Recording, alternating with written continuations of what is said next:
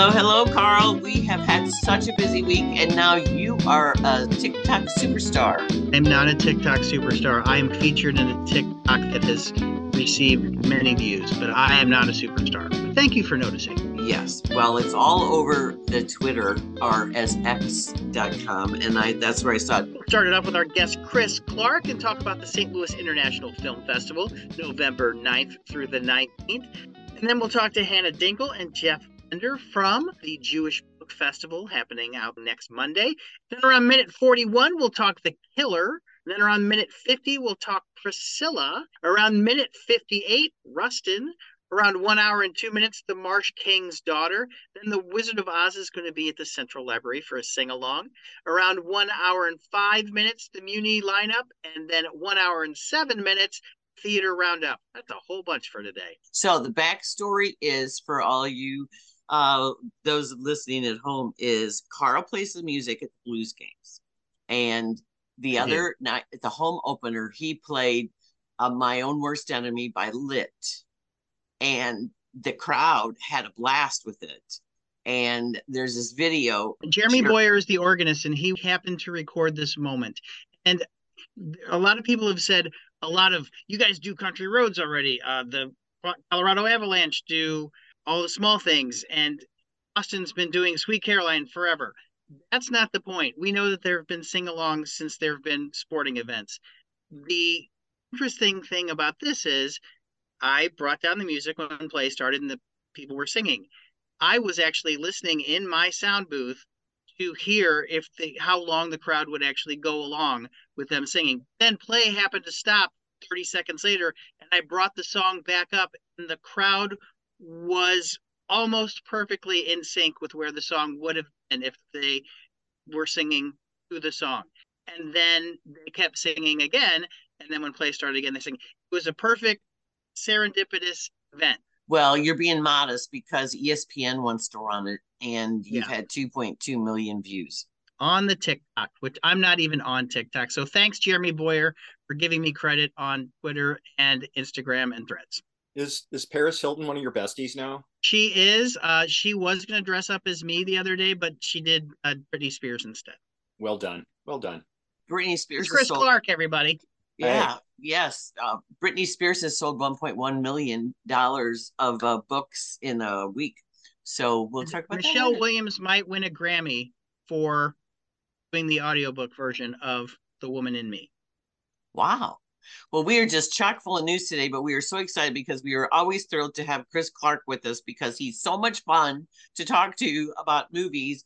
And this year is, how long, Chris, has this festival been going on?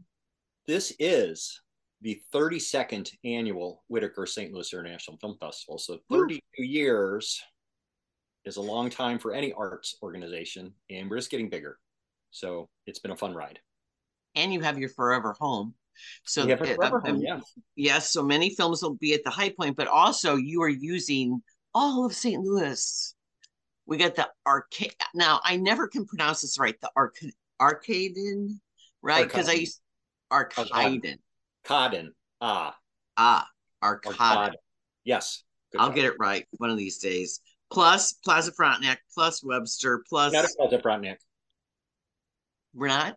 We're not at Plaza Frontenac. Oh, sorry.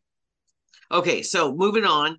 I know this is what I'm really excited about. Alexander Payne, one of my all-time favorite directors, director of The Descendants, which is going to be at the festival. His new film, The Holdovers, which you and I saw together, and it's wonderful. And Paul Giamatti is just fantastic. And it's just, I just love this movie. And so he's going to be here to accept an award.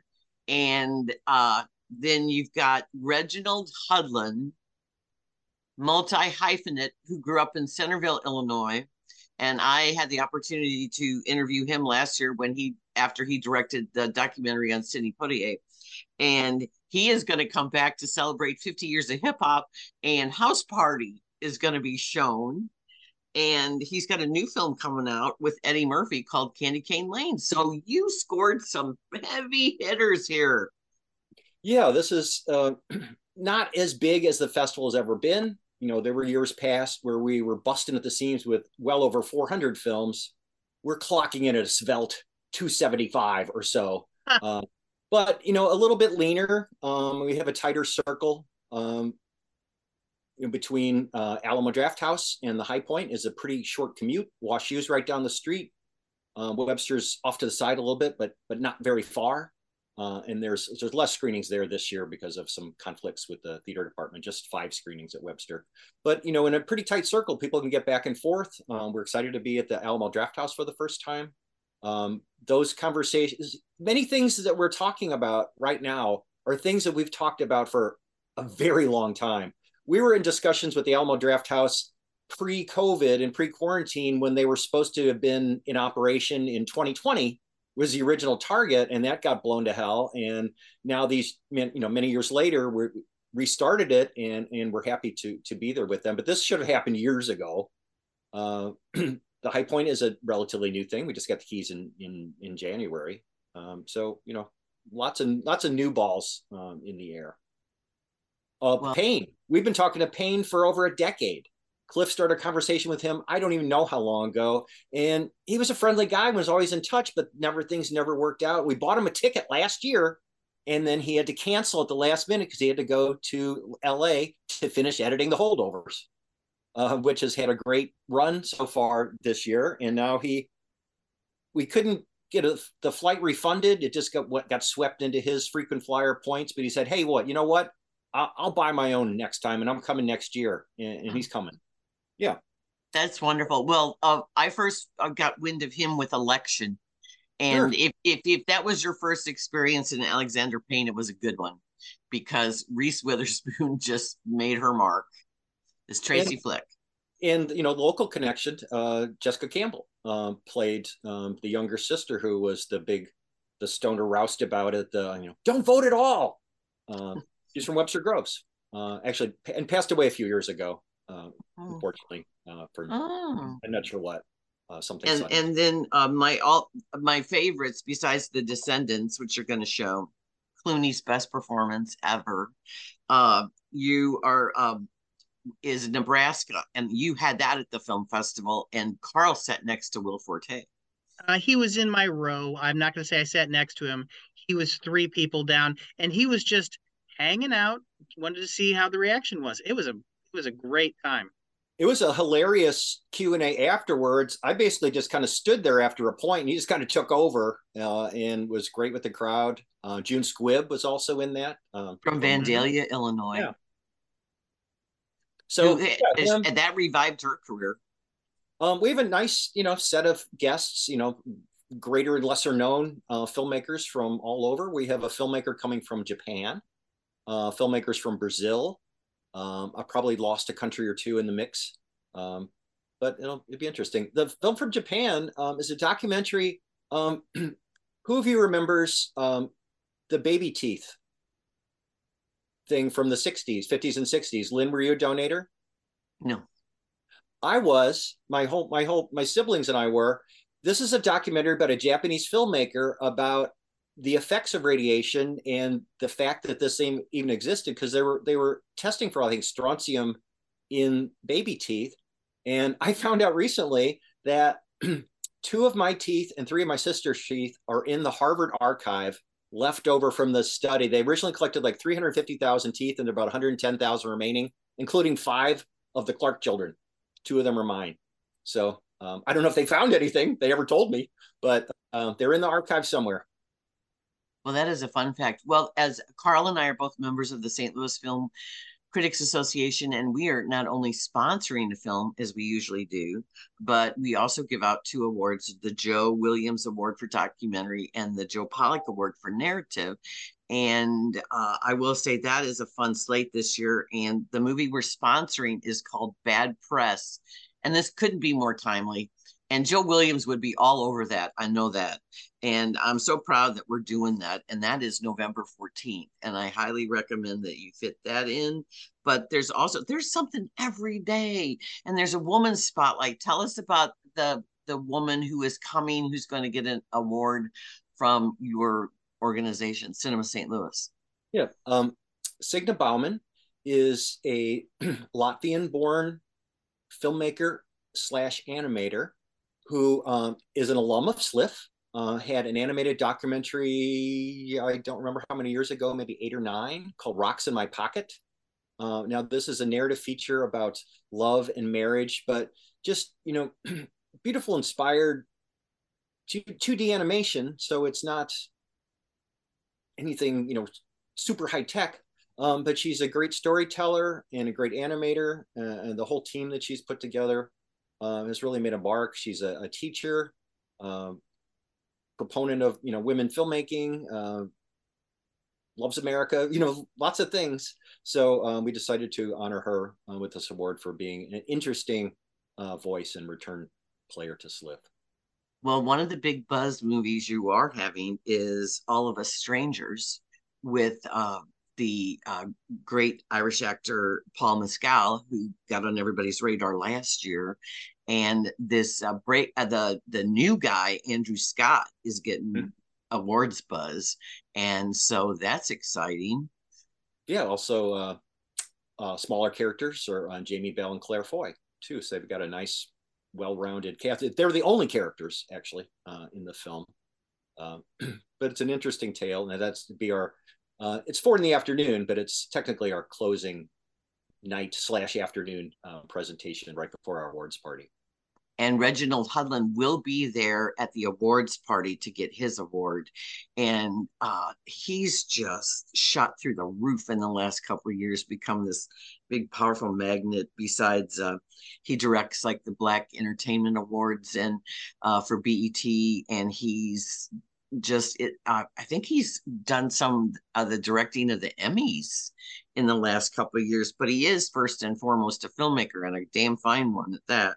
Did he not also produce the Oscars? Yes, yeah. So the he has Emmys, done, done lots of high power things, and I think he was one of the first African American men to have done that ever, and then did it for the Emmys and did it for other things too. So he really is a trailblazer. I can't wait to see Candy Cane Lane. I love Robin Thede from Black Women's Sketch Comedy Show. So House Party. We decided to bookend the festival with hip hop celebrations, with House Party at the beginning and Hudland at the end. We're gonna have DJs for at both parties to kind of, because hip hop and rap music has been an integral part of film, and particularly American film, all this time. Endless films, starting with things like House Party, which wasn't the first. There were others, but it has been part of film culture from the Americas, and then migrating throughout the world ever since, and it's been very important. Well, a punchline that has been around forever is all about a movie that no one really saw, Breakin' 2, Electric Boogaloo. No one really saw Breakin' or Breakin' 2. They all know the joke, Electric Boogaloo, because it was so ridiculous at the time. But now, music about dance, our films about dance, are everywhere. Yes. And I use reference, I've never seen either, but I've referenced Electric Boogaloo all the time, constantly, because it's anything's a part 2, it's Electric Boogaloo. Well, of course. It's just a great title. Yes. Well, besides you bringing in all these Q&As, one of our favorite things, because Carl and I serve on the jury for this often, is the St. Louis Filmmaker Showcase. And you are having whole slates of local filmmakers and their work. And so I encourage everybody, if you missed it, because I hear that so much, oh, I missed it at the showcase. Well, now's your chance to see it. How many local people do you estimate? What is it, like 14, I think? 15 maybe. I think 14 shorts, and then David Linder's The Box, a feature film. So 15 just from the showcase, though, but that's somewhat misleading because as I've been working on guest travel and other things too, and reading the program, I work on mostly narrative features, so I don't always know what everyone else's business is till we're at this point. There are tons of other St. Louis filmmakers sprinkled throughout the entire festival. There's an entire documentary shorts subject program about things that are St. Louis, and 3 of the 4 filmmakers are from St. Louis. There's other people who have worked on other pieces, sprinkled throughout, and other documentary and narrative shorts programs too. So, filmmaking here is strong, just like the arts and music and food and sports. We like to live here and play here. So that's why we do what we do, because we love it. What is one of the favorite things that you are really excited about, and it might be under the radar for the rest of us? There are a handful of animated films that are a bit under the radar, and 2 musicals. So musicals. 2 musicals. So the first is Four Souls of Coyote, which is a Hungarian animated film in English about an Indian legend of coyotes and their godlike qualities. But it's a beautiful, beautiful story. The filmmaker is an alum of the festival with a film we did about 15 years ago called Nyacker. I can't remember what the English name is, Aaron Gowder. And then one of my favorites of all is there's lots of music, 80s based music, because of the time period, that doesn't ultimately matter too much, but it's interesting placement. Robot Dreams. A lonely dog adopts a robot and they become friends, and then they get lost, and then I can't say more, but they don't speak. Dogs and robots don't really talk, but they communicate, and it's beautiful. They communicate through music and action. I think it's fantastic, from Neon Films. 2 musicals. La Fille du Roi is a French Canadian film set in like the late 1700s, that it's in Mohawk and French and English, and they spontaneously burst into song and talk about the indigenous peoples. And then I don't know if any of you are fans of the Indigo Girls, but there's a queer film, Tom Gustafson, who's had films in QFest and SLIFF over time, and his film Glitter and Doom is about a young male couple. One is a singer, and one is breaking away from his small town, but they spontaneously burst into song and dance, and then the rest of the soundtrack is Indigo Girls. So it's a lot of fun.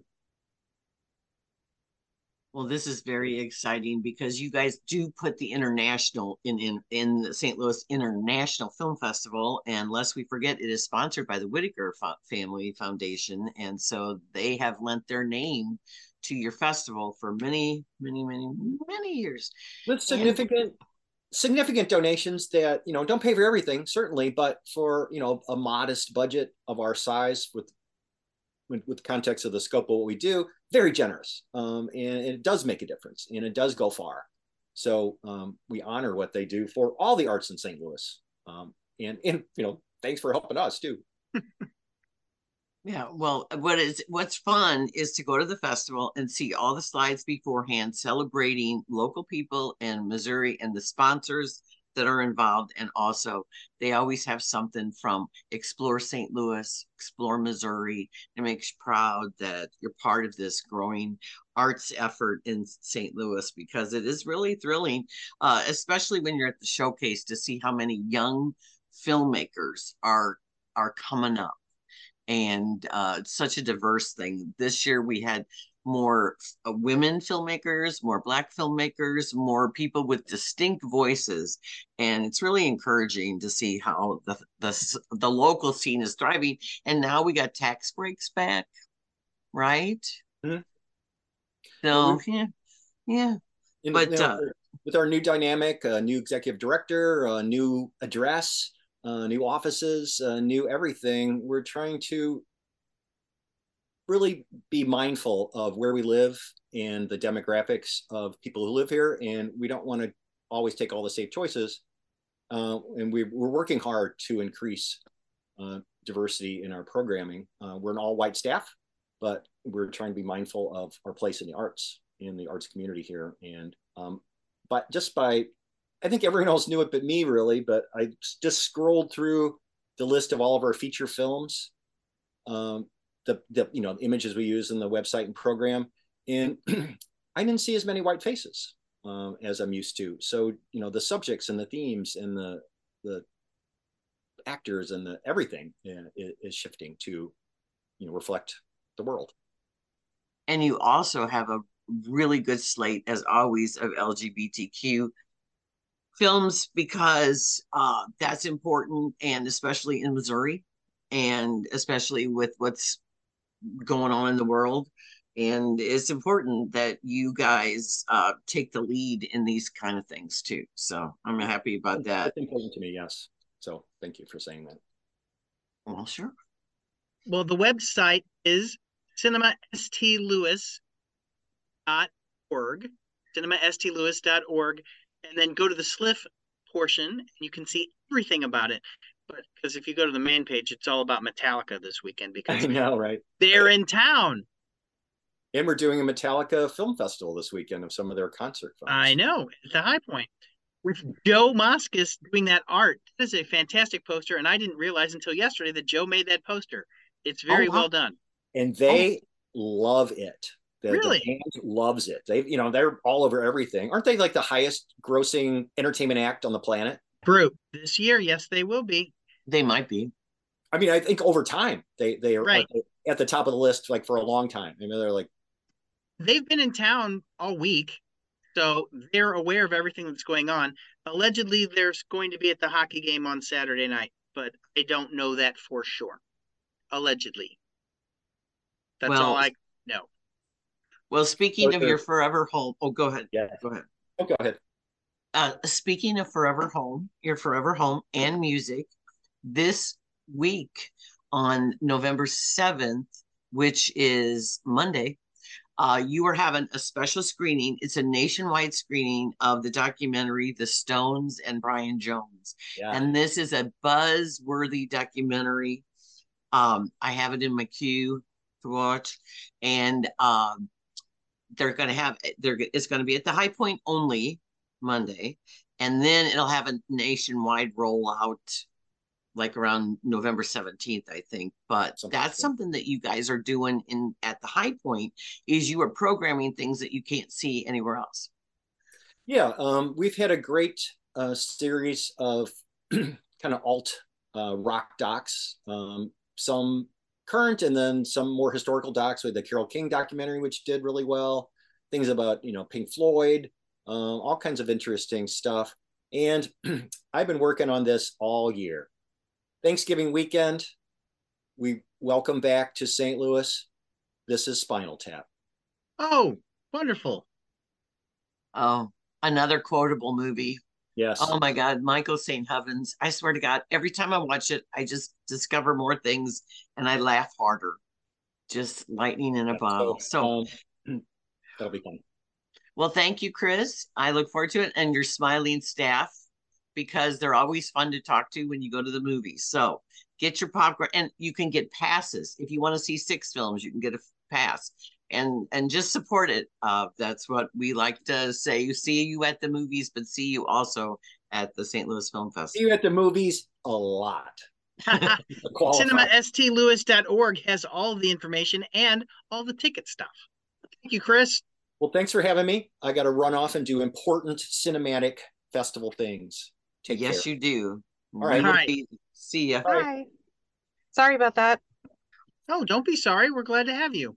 Yes. Thanks. Hi, Hannah. One of the signs of fall, Carl, A Beautiful Autumn, is the St. Louis Book Festival at the Jewish CCA. So it's the St. Louis Jewish Book Festival, and we have had Hannah Dinkel on before to talk about it during the pandemic, and now we have one of the Missouri authors, Jeff Bender, and Hannah to talk about the upcoming festival, which starts on is coming Sunday the 5th. Yep, 7 p.m. Welcome, everyone. Thank you. Hi. So what is the big what are you so excited about this year for the festival? Because besides Jeff's going to be on this Missouri panel, which I think is really a neat thing, what are some of the people that you were bringing in to talk? So Martin Fletcher is our opener, coming to visit us this Sunday.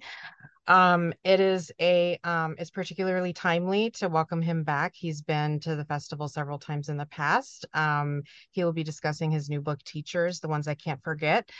but he's chosen to pivot his program a little bit. And, even though his book does cover quite a bit of his career, being the bureau chief in Tel Aviv, covering Israel for over 30 years on NBC, he would love for the St. Louis community to have the chance to pick his brain and about the situation in Israel and Israel's war with Hamas. So he is kind of opening up the doors for the program and also the community to come and get the who's who. And he is a very accessible teacher. He's really interested and invested in people learning from him. So that's going to be a really special program for really anyone that it's any knowledge level or interest level in the topic. He's a mensch. He's very down to earth.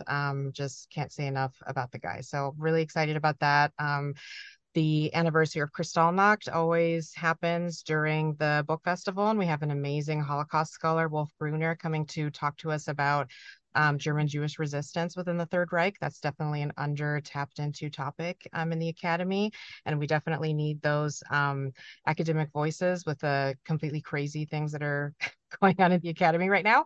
And we have Benjamin Cohen coming to visit us, who is an editor for The Forward, and he also manages all of Albert Einstein's social media accounts. The guy is hilarious, and his Albert Einstein posts are like absolutely amazing, on key, and he wrote an entire book about it. That's going to be a great program. And then, of course, yes, our local authors. That is, I think, probably my favorite program of the festival, because we get the chance to amplify and uplift our local voices that deal with really important and timely topics. And what I love this year is all four of our authors, whether it's nonfiction or fiction, are dealing with something that is very much a Missouri or St. Louis topic. And so I'm really, really looking forward to that. So Jeff, you've written a book called Apparel Has No Gender, and your experience raising two gender fluid children. And I want you to talk about why you decided to put pen to paper, and also about your company, The Lion and the Owl. Thank you for having me. And yeah, so it all started really with the children's apparel company, The Lion and the Owl. So we make gender exclusive, gender equal kids clothing. It's a children's category that's completely new called All Kids Plus. And we're working with actually a local manufacturer here in St. Louis to do all the clothes and designs. So it's all like in St. Louis in-house. Someone had mentioned that it would be a good idea to write a book to use for marketing, to market the clothing company. But when I started working on one of the books, someone was helping me, and we kind of thought, there's like this space here that we could actually write a real book, not one just for marketing of a company, of a business. And so I sat down and decided to write a parent's book, The Apparel Has No Gender. And it's just the commentary about raising a transgender daughter, most importantly. And then I didn't stop there. I thought, well, if I'm writing one book, I should write two books at the same time, because that makes sense. And I noticed that my parents, who live here in St. Louis, they had so many questions about our kids, and we couldn't find any grandkids book out there. And I also wrote a book called I Just Didn't Know, 11 thoughtful conversations for grandparents and grandkids to have together. And so together we use those in conjunction with the clothing company and the foundation we started. So I think we're all trying to learn so much, and trying to be respectful, and trying not to say anything wrong or understand more. And so I really appreciate you doing this, because I've had friends who, if you go to social media, you see all of a sudden you knew their children one way, and then now they're their true self, they're their true identity. And so it's a whole learning curve for everybody, because I would say to, for instance, a local, like, how's Olivia doing in college? She goes, Basil, she's Basil, there are Basil, and they are Basil. So you have to learn this whole new process of socialization, which I think is good. And especially in Missouri, because if you're watching the news, then that this is not a very friendly state towards anybody who's different in any capacity whatsoever. We've actually had 9 families move just since this summer. And so I'm sure that's 9 families that we know personally that have moved out of the state. Well, I'm sure the number is huge comparatively. So, I mean, just in our little social circle of parents, we know of 9 families who have moved. Well, Jeff, your chapter on pronouns was very enlightening, because some people make more out of pronouns than others do. And in fact, I was witnessing an interview the other day, and the person that was doing the interviewing practiced all night, they, them, they, them, they, them. And then during the interview, dropped in a she, and then the person was very polite and said, just to remind you. But then the interviewer did it again, and you could tell that it was a challenge. And so no offense is usually being taken. Sometimes it depends on, it's just like people, everything and every situation is different. Is that what you're finding? Yeah. And so most of the interviews or podcasts that I'm on, the question that is asked most often is dealing with pronouns, because this idea of pronouns is so new, especially to the older generations, right? That is like completely crazy. And I tell people now, I am a cisgendered male, and pronouns are not important to me. But as having 2 children, and especially a transgender child, I realize the importance of it. But at the same time, I always try to remind people that the pronoun, it is the intent. So if you are trying and you make a mistake, as opposed to purposely, intentfully doing it hurtfully, right? That is a huge difference. And I tell people, I struggle. I still use the wrong pronouns for my own daughter at times. And she's 10. And she's been this way since she was born. And it's still something that I struggle with. It's not because I'm doing it to be mean or spiteful, but it's just something that we have never really had to pay attention to or work on. And it's continually a struggle for us. But again, it's intent, right? So I really enjoyed your chapter on that. It was very enlightening. Thank you. I like the way you laid it all out for everybody. I think the chapters are very insightful, and you can find out so much information, and you speak from a place of love and trying to help everybody in this moving forward world. And I know as a journalist, it's hard, like we were talking, Carl and I, when I wrote my movie review for The Flash, because Ezra Miller is transgender, and I had to go back and look and make sure everything was a they. And then when I got on KTRS to do the review, I just kept going all over the place, he, they. Well, because Flash is a he, the actor Ezra Miller is they, them. So you have to think you're doing the right thing, but you're always second guessing yourself as well. Right. So where can people find your book, Jeff?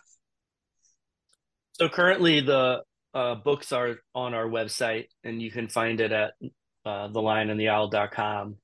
That's right now we are in control of the books, and we I say we only because we have a team in place that operates the clothing company. And so that's the new gender, we um so yeah, it's on our site. We just want to keep control of it currently right now, the clothes. So our first capsule, or our first line of apparel, is due to come out in May of 2024. And we have a Kickstarter coming up in a couple weeks, actually, too. Nice. So right now it's just been about controlling all of our IP. And so you can go to our website and learn more. And like, I am crazy on social media. You can follow along, and I am honored to be one of the guests at the book festival this year, and I am presenting on the 12th November. And Hannah, who else is on that Missouri panel? We have Leah Rachel, who joins us with her really kind of inspiring narrative about raising a biracial child in Missouri. And then we have Martin Snyder coming to us, who wrote a fictionalized account of a retail family. And there's lots of, if you're from St. Louis, there's lots of like, is this person this person? And so a lot of brown shoe drama. Yes, really, really fun. Yeah. And then Lindy Drew, our Humans of St. Louis social media phenomenon, is coming because she turned all of her amazing photographs and really touching, candid narratives into a book. And then Joe Hanrahan adapted it to a play this summer at the St. Louis Fringe Festival, which I saw, and I really hope it has a broader life, like they bring it back, because it was so fun to watch. And I do have a copy of that book, which is a monster, but it's just so St. Louis. Yes. And definitely worth it. Now, how many authors are you going to have between the festival? Because it starts November 5th and then it goes to, what's your final day? November 19th. And we actually have 25 authors joining us during the festival. Yeah. Covering basically any and every topic you can imagine. And, especially for Missouri's own, and I'm thinking also about our anti-Semitism panel, some of the, discourse definitely isn't positive because of what is, going on in Missouri. And, rhetoric from our very own government and, legislation that, even limits gender affirming care for minors. And so those are, topics that make me really sad, but they still need to be talked about. And so, I'm really excited to create this space for discourse in a positive way, and for people to come and learn about it. And, Jeff's books are really accessible, and it's not, people shouldn't feel guilty for not knowing. So it's, I invite everyone to come, and really check out Missouri's Own, because it's, again, it's really sad what's going on in Missouri, but the step one is to learn. If you even if this doesn't impact your family at all, or people that you know personally, is just come and learn, and and exchange discourse with the audience, with the author. I'm really excited. Well, Show Me State needs to be shown. Yes. Yeah, absolutely. Yes. And I really appreciate that your topics, your subject matter couldn't be more timely. Yes, in good and bad ways, but yes. Yes. And so it's good to get out and make connections with people to understand. I just think when things are faces, when people do things one-on-one, there's so much more understanding than when they think of broad things. Absolutely. Like, Yes. we get dinged a lot in the media, oh, the media. And then it's like, well, I'm a media. Oh, well, not you, And so, Yeah. so it's that kind of situation. So that is really, really awesome. So for more information, where do people go? You can go to our website, jccstl.org. There is a landing page specifically for the festival. We have the entire schedule there. You can buy a festival pass that gets you into every event up until June of 2024. Or if you're really into an individual event, you can buy individual tickets for individual events as well. And I love going to the JCCA. I love what all your programming does. And I just also have to know if you're going to have the caramel apple cookies at the book festival for people to buy. We do not sell concessions. I'm so sorry. And those cookies are heavenly. My son went through 3 of them when he saw The Immigrant. I'm terribly sorry. Yeah.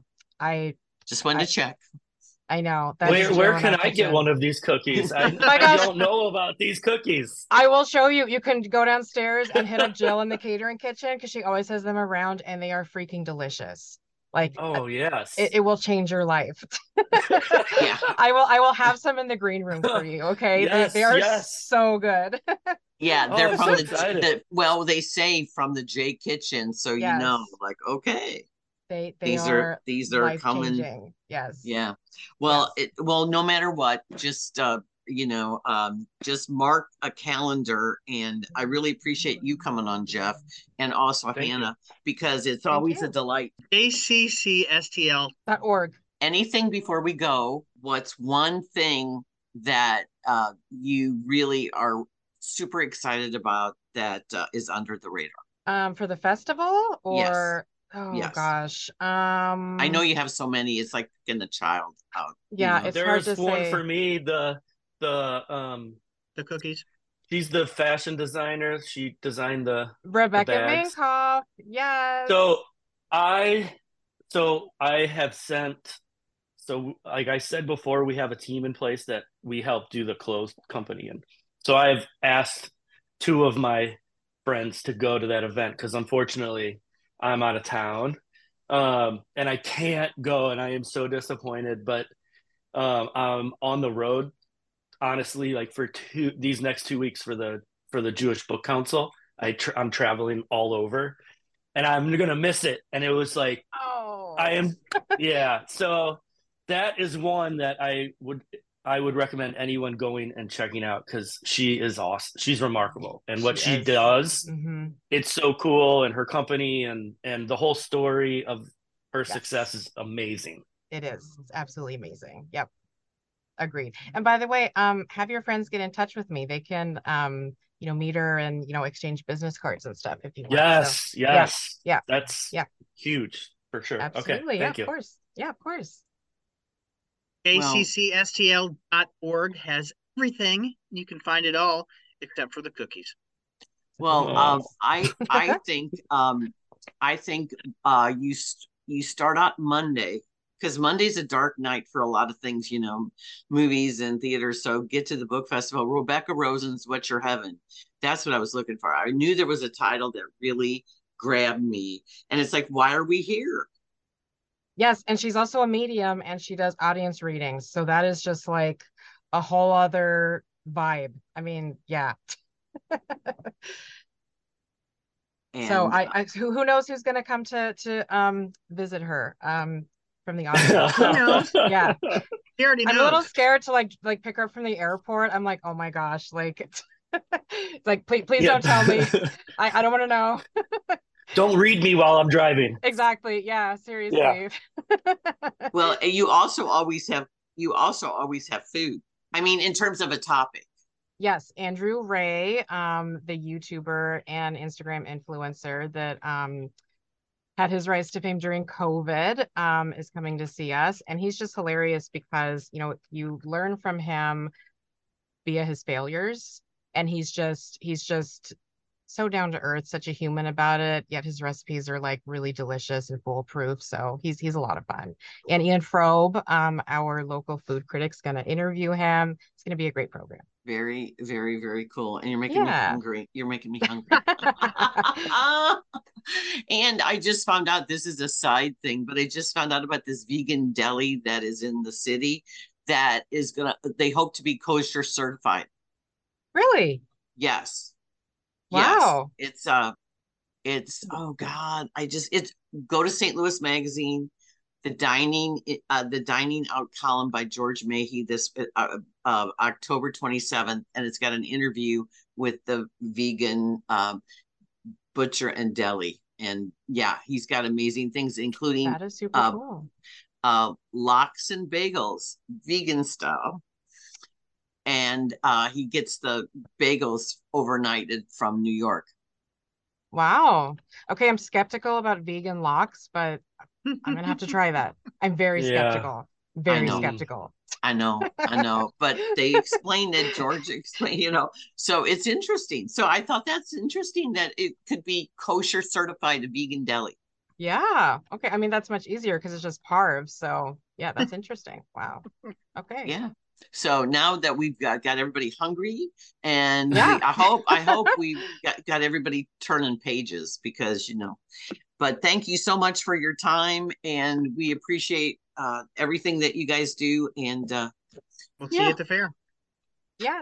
Thank you. Thank Thanks you. for having Thank me. you. Bye. Bye. Bye, guys. Thanks, Jeff. Thanks, so, guys. Thank You're you. welcome. Thank you. So, My pleasure. Thanks for having me. Well, we're so happy to meet you. Thank you. I appreciate it. I'm gonna check you out on social media. Please do. I appreciate all the help we can get. Bye, guys. All right. Bye, Jeff. So, Carl, Bye. we've been busy, seeing movies, going to theater, and you have been going to a lot of concerts too. I went to a lot of concerts, so I did not see. There was a movie that I wanted to see last week that I did not get to see, and now due to the hockey schedule, I'm going to miss a whole bunch of big movies and a whole bunch of theater. But Lynn, what did you want to talk about? Do you want to talk about The Killer, or what do you want to talk about that coming out this week? Well, you saw The Killer, and I did not, and Okay, I'm getting mixed reaction. But Alex McPherson says it's one of his top movies of the year. I think that will change. This is Michael Fassbender in a David Fincher film, and he plays an unnamed assassin, and things go wrong as they do, and it is a very slow burn. This movie is in theaters for a week or two, and then it's going to be on Netflix on November 10th. So David Fincher has a style, and if you like the David Fincher style, then you will like this movie. But it's not. I think it'd be funnier if it was funnier. It's not. It's unintentionally funny because Michael Fassbender has this code that he lives by. He's like, I don't care about. I'm just there for the job. I do this horrible job because I am an assassin, and he has this inner monologue that goes the entire film, and he has a routine, and it would be really, it's a dark comedy, but I just wish it was a little more funny. And there are flashes of brilliance in this movie. It's based on a French graphic novel, and I am curious about several things about this graphic novel, because when he goes to kill people, he puts on earbuds and listens to the Smiths. And I'm wondering if it was originally a French artist, or if it was always the Smiths, because the Smiths are a very mopey, Morrissey, British band. And so I'm curious about a lot of things about this film, because there is a lot of Smiths music in this movie. Venice International Film Festival, it won soundtrack. So I thought that was very funny, even though the rest of the music is done by Trent Reznor and Atticus Ross. So it's on Netflix. I think it might work a little better on television, because it's a lot of weird things happen, and I'm not surprised by a lot of things once you get past the initial screw up of the initial mishap at the assassination. Everything you think is going to happen does happen. and there are some choices that the filmmakers make that I don't understand. Like, why would he go home? He knows that the business he's in, he should not go home. So what's the first thing he does? Hops on a plane and goes home. And because it's based from a graphic novel, it's in chapters. And each chapter is a different city that he pops around the world because, there are loose ends to be tied up. And he goes to different cities to tie up these loose ends. I don't think it'll be in my top 10. I enjoyed it. I don't, it's definitely not for everybody because, your main character is an unnamed assassin. They won't even name the guy. And then you will enjoy this. All of his aliases are from 70s sitcoms. So Oh, that's Reuben Kincaid, George Jefferson, Archie Bunker, et cetera, et cetera. So that is funny. Well, Fincher took 20 years to get this on screen. That's how long he's been wanting to do it. And it is in local theaters. It's like Plaza Frontenac. I'm not sure if it's Alamo Drafthouse, but it is on Netflix starting November 10th. So it'll be on the small screen. We have a couple other films. You and I saw Priscilla last night, which opens Friday in theaters only. Yep.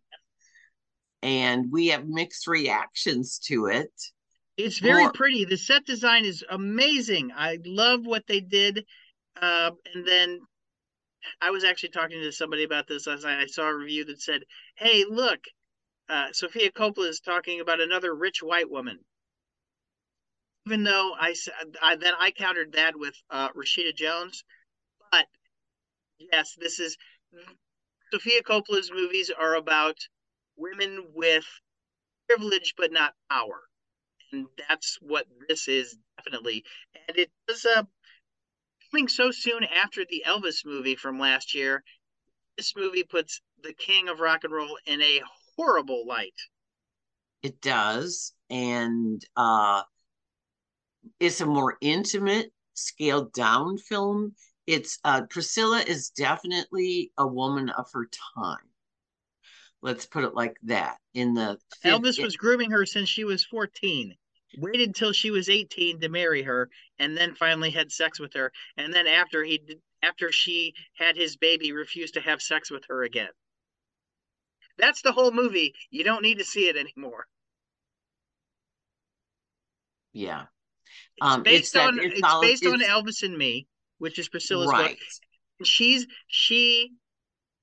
And I also know some things that have been disputed about this book. But since Priscilla Presley is an executive producer on this movie, it is going to make Scylla look great, Elvis not look that great. And there are some things that how much Priscilla pursued Elvis is in dispute. So, and there are some people that say that she lobbied hard to meet Elvis. Well, if this story took place today in the social media climate that we have, they could have never survived. Never. And Elvis would have been Me Too'd. Oh my God. The things that go on that went on 60 years ago would never fly today, but that's a different time. It's very hushed tones. This is I call it a companion piece to Elvis because we see his version and then here's her version. And the two actors are terrific. Kaylee Spaney and Jacob Elordi. She was in Pacific Rim and Bad Times at the El Royale, and he was in the Kissing Booth trilogy and on Netflix. He's going to be in Saltburn, and he was in Euphoria as well. He is a really good. They didn't make him fat in the 70s though. I thought they'd make him fat. They didn't. They didn't. They showed the big table, the dresser table full of pills, and just how out of it he was. But what I don't think is because, she's become a very savvy businesswoman and she's in charge of his estate, and she has made a lot of so, as you said, they don't show her becoming an individual, an empowered they individual. have her they have alluded that she was as addicted to drugs as he was, but they don't show any aftermath of that, because they show her just popping pills to go to school. And they have Elvis's entourage, but they don't give anybody a name. The colonel never shows up. He's only alluded to. So you're right. This is a companion piece to the Elvis movie of last year, showing a different side of the story, and it ends abruptly. It ends abruptly. Did you find it very hushed tones? I found it very hard sometimes to hear what Elvis was saying because he was more whispery than everybody else. Sometimes, but then I think that was supposed to convey the drugs that he was on, that he was slurring his speech.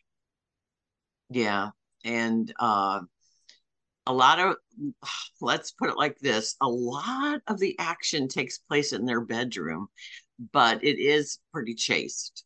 Yeah, it is. And that's, as I described before, Elvis had his own weird set of rules. Yes. And the fact that her parents were hesitant, but still signed off on her living in Graceland and going to high school in Memphis, and parts of it are cringy and icky. You can't get around that because we have these modern sensibilities, but it's fascinating to see her reactions to like all the tabloid rumors, all the pictures of Nancy Sinatra and Anne Margaret, and what other stars that Well, she won Best Actress at the Venice Film Festival, and every time I heard her speak, there were 15 years ago, this would have been Natalie Portman's. She sounds exactly like Natalie Portman doing Priscilla Presley. It was uncanny. Somebody said she sounded like Lacey Chabert, but I don't think so. I think she sounds a lot like Natalie Portman, younger Natalie Portman, because 15 years ago, this would have been Natalie Portman's part. Even though let's see, how old is Kaylee? I'm looking that up because she goes from 14 to 30. She's only 25. So, yeah, she's right there. She looks like a virginal Barbie doll through most of the movie. And even when she gets money and puts on the eyeliner and the false eyelashes and everything, there's still an innocence about her in this film. Because Sofia Coppola directed Marie Antoinette, one of our fellow critics said it's like a woman in the gilded cage, an isolated woman. Pete thought that they showed her isolation so well, and I thought that's what they did the best, was show how alone she was. She was basically a kept woman, yes, a prisoner, because that was the way it was going to be. Because Elvis was off doing his own damn thing. Right. And he didn't want her around. He didn't want her at movie sets. He didn't want her at concerts. He didn't want her that. But it is kind of weird that the entourage, I mean, it's just kind of abnormal. I just want to say TCB crew.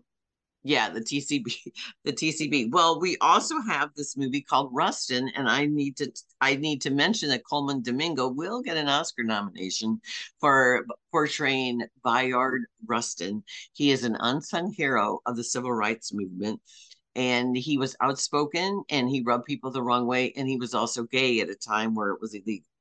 So I think that's why the history books have not made a bigger deal out of him, but he orchestrated the March on Washington in 1963. And because of his passion, the civil rights movement moved forward, and that the landmark Civil Rights Act of 1964 was passed, that prevented discrimination on basically race, color, sex, all that was put into place then. But 1963 was a very perilous time, and we have portraying the NCAA.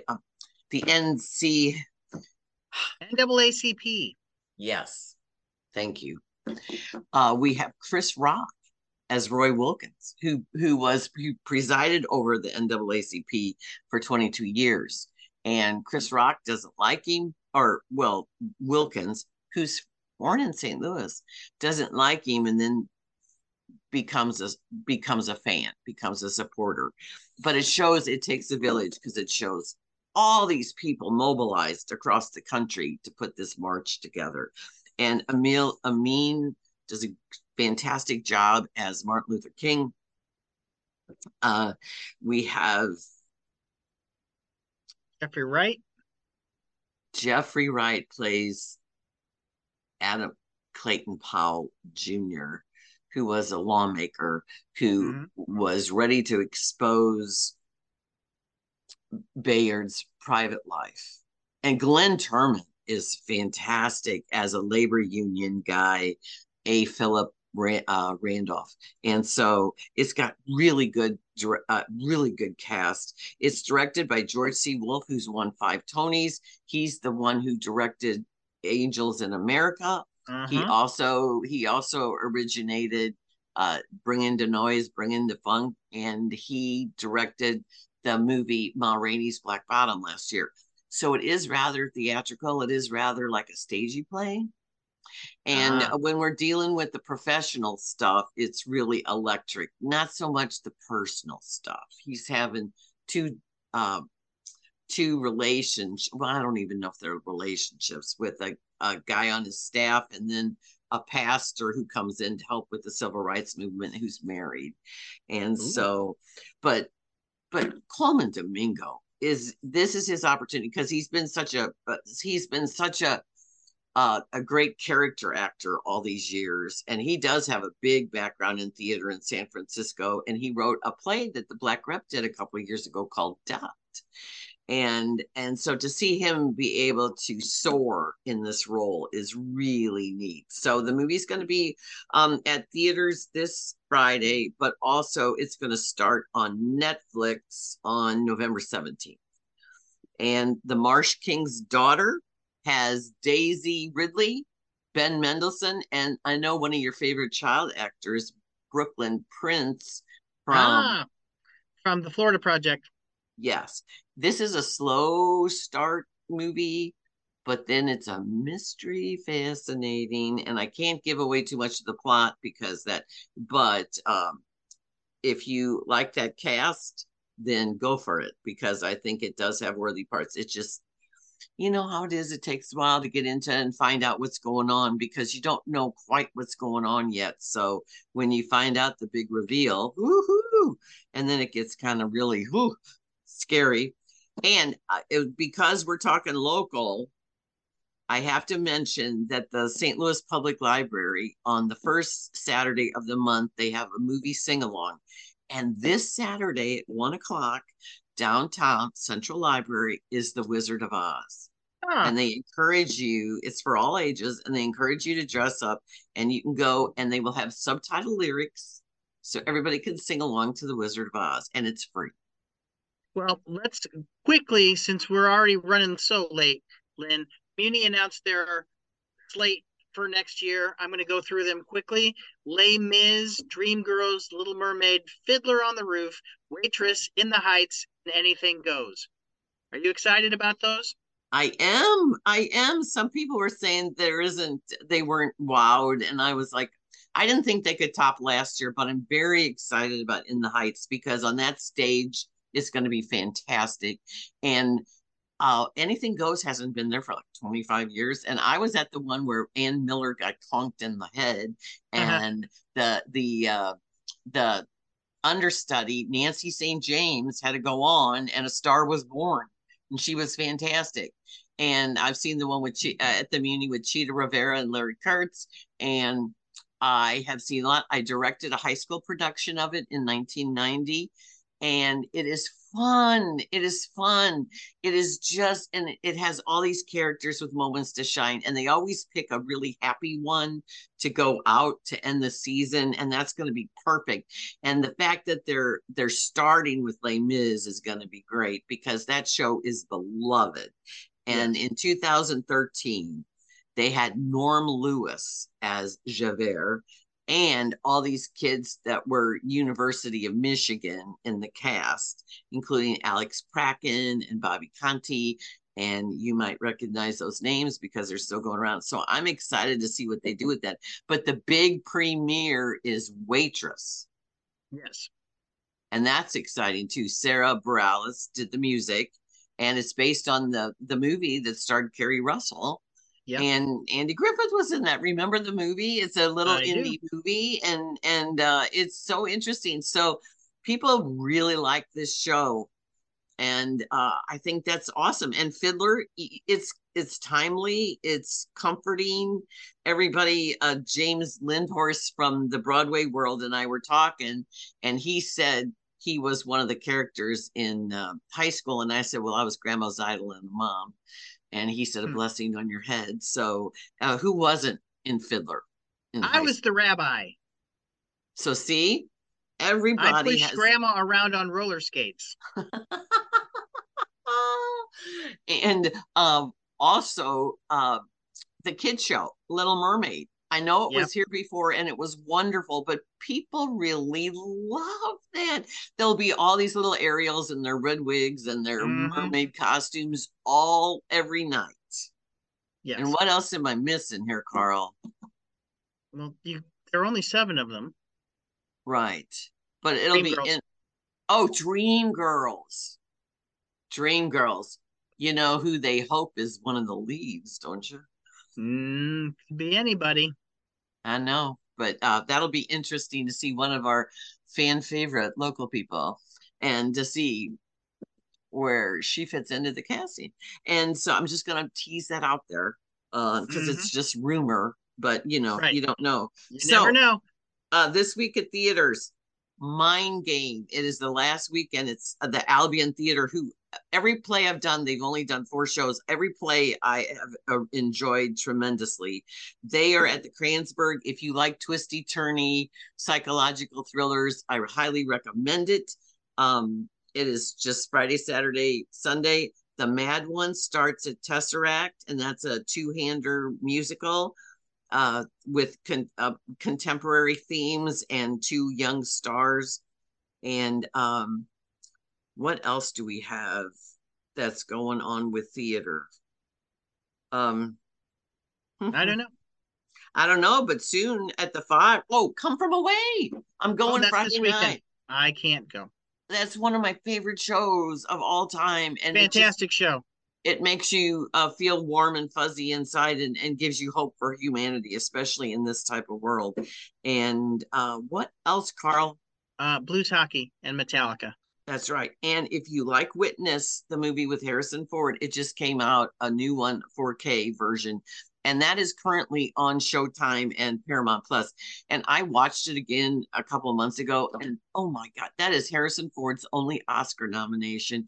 And that is such a fantastic movie. So as far as oldies go, I highly recommend checking that out. And there's the hand. Yeah. Yes. All right. All right, Lynn, where can we find you?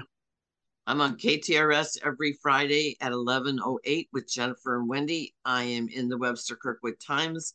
I am on Pop Life STL, my website I funded, and you and I do this every single week now for what, 3 years, 4 years? Oh, more than that. I start my 7th year with KTRS movie reviews this month. So that's pretty cool. And I also write features, and I'm all over social media. You can find me at _Carl the Intern on Threads, Twitter, and Instagram. And it seems my videos on TikTok. And then you can find me Monday through Friday with the Mark Cox Morning Show, and weekends, Second Amendment Radio and the Great Outdoors on 97.1 and KMOX. All right, everybody. Bye, everybody. Enjoy your fall. Enjoy it. Bye.